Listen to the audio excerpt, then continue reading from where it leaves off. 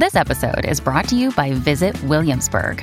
In Williamsburg, Virginia, there's never too much of a good thing. Whether you're a foodie, a golfer, a history buff, a shopaholic, an outdoor enthusiast, or a thrill seeker, you'll find what you came for here and more. So ask yourself, what is it you want? Discover Williamsburg and plan your trip at visitwilliamsburg.com.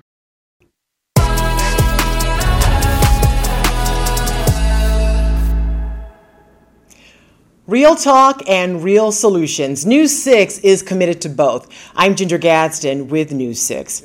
You know, for nearly a year and a half now, we've been shining a light on issues in the Black community, talking to experts looking for those real solutions. Today, that conversation continues as we take a look at the business world. So did you know fewer than 1% of Black business owners make $1 million or more? Now, according to the Stanford Graduate School of Business, we're talking about just 0.7%. And we're not just talking about seven figures either, and that's not even the point. The point is that it's 0.7%, such a small number. So we hope to help shed some light on some answers today. So I'm joined by two wonderful women from the Orlando area. Joining me to talk about some of those real solutions today is Lena Graham Morris. She is the president of the National Association of Women Business Owners in Orlando, and she's also vice president of Horace Construction. Thank you so much for being here. And Lauren Spivey, who owns a spa in Longwood. Thank you so much. I'm so excited that we have the opportunity to talk about something like this, because when you look at the stats, and it really isn't about making, 6 or 7 figures. It's about being successful and then passing that on to other generations, right? Mm-hmm. That's what we all want to do. And I know you all didn't start at the level where you are right now. Correct. So tell me a little bit about how you got started. Lauren, I'll start with you, because you are a massage therapist, but you own a spa. Correct. Okay, tell me a little bit about that. I started out as a massage therapist. I was working for other spas, which I don't think that anyone should frown upon. Going into business for yourself is a dream for a lot of people, but we shouldn't, snark our noses at working for someone else. And so I was in a day spa setting, and then I went to a resort spa setting.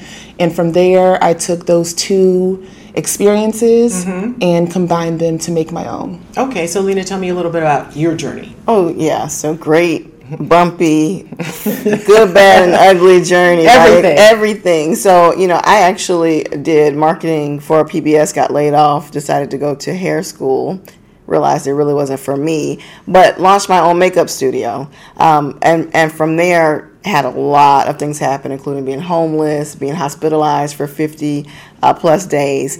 And so it kind of took me full circle, because I am what I call a serial entrepreneur and birthed from entrepreneur. So I'm fourth generation entrepreneur, and I'm now the successor for Horace Construction, which is a third generation business. And so kind of as I rounded out through regrouping and running a chamber, I came back to the family business. And so now I'm on this, I hope it's almost the last leg of my entrepreneurship journey, where I'm going to take the family business through the legacy and third, fourth generation. Lena, people have a hard time understanding, how can someone lose everything, be homeless, and then become the first person of color in the position you're in right now? That didn't happen overnight. No. Tell me a little bit about what happened. So, first of all, I have resilient DNA. I just have to say it, because I don't even know how. Sometimes I would keep going, but so what happened, I actually was exiting a bad relationship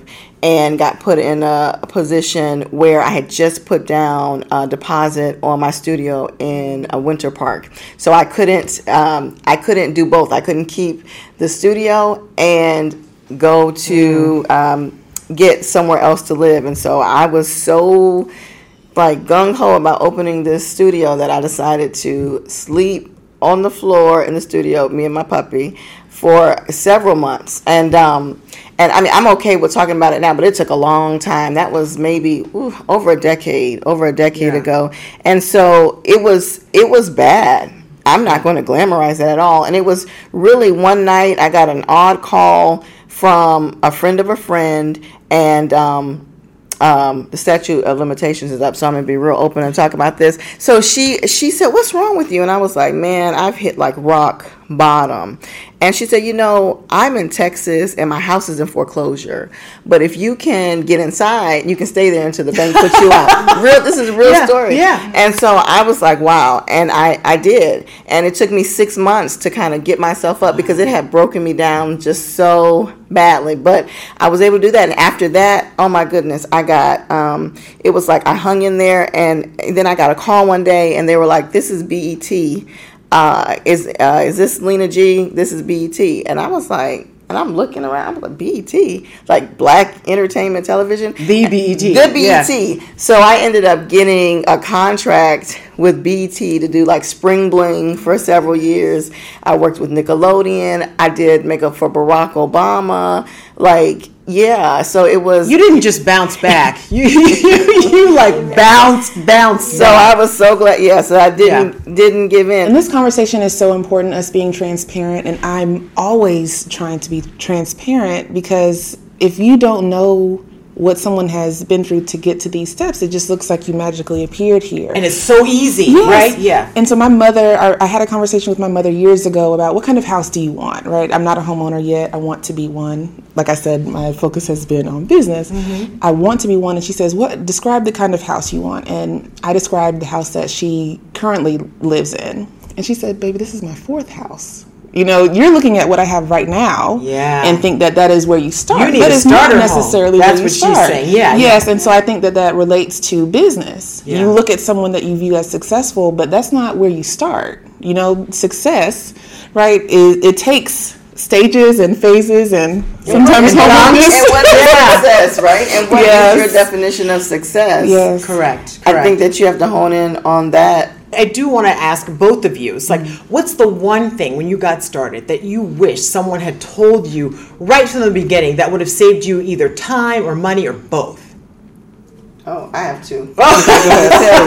You know, everyone is not your client. Mm-hmm. And, you know, when you get started, sometimes it's about paying the light bill and, you know, you just are hustling in a sense, mm-hmm. and you lose sight that everyone is not your client and you can make bad decisions. The other thing is hard conversations. If I could go back and say, you need to have those hard conversations right away, the conversations that make you cringe and the hair stand up on the back of your neck. Of course. You have to do that. And the more comfortable you are having those conversations, the more you'll grow, right? So that really relates to my tip is build the community. Even if you don't have it within your family or friends already, you need good counsel, whether it's paid or not, not being afraid to pay people that know what they're talking about.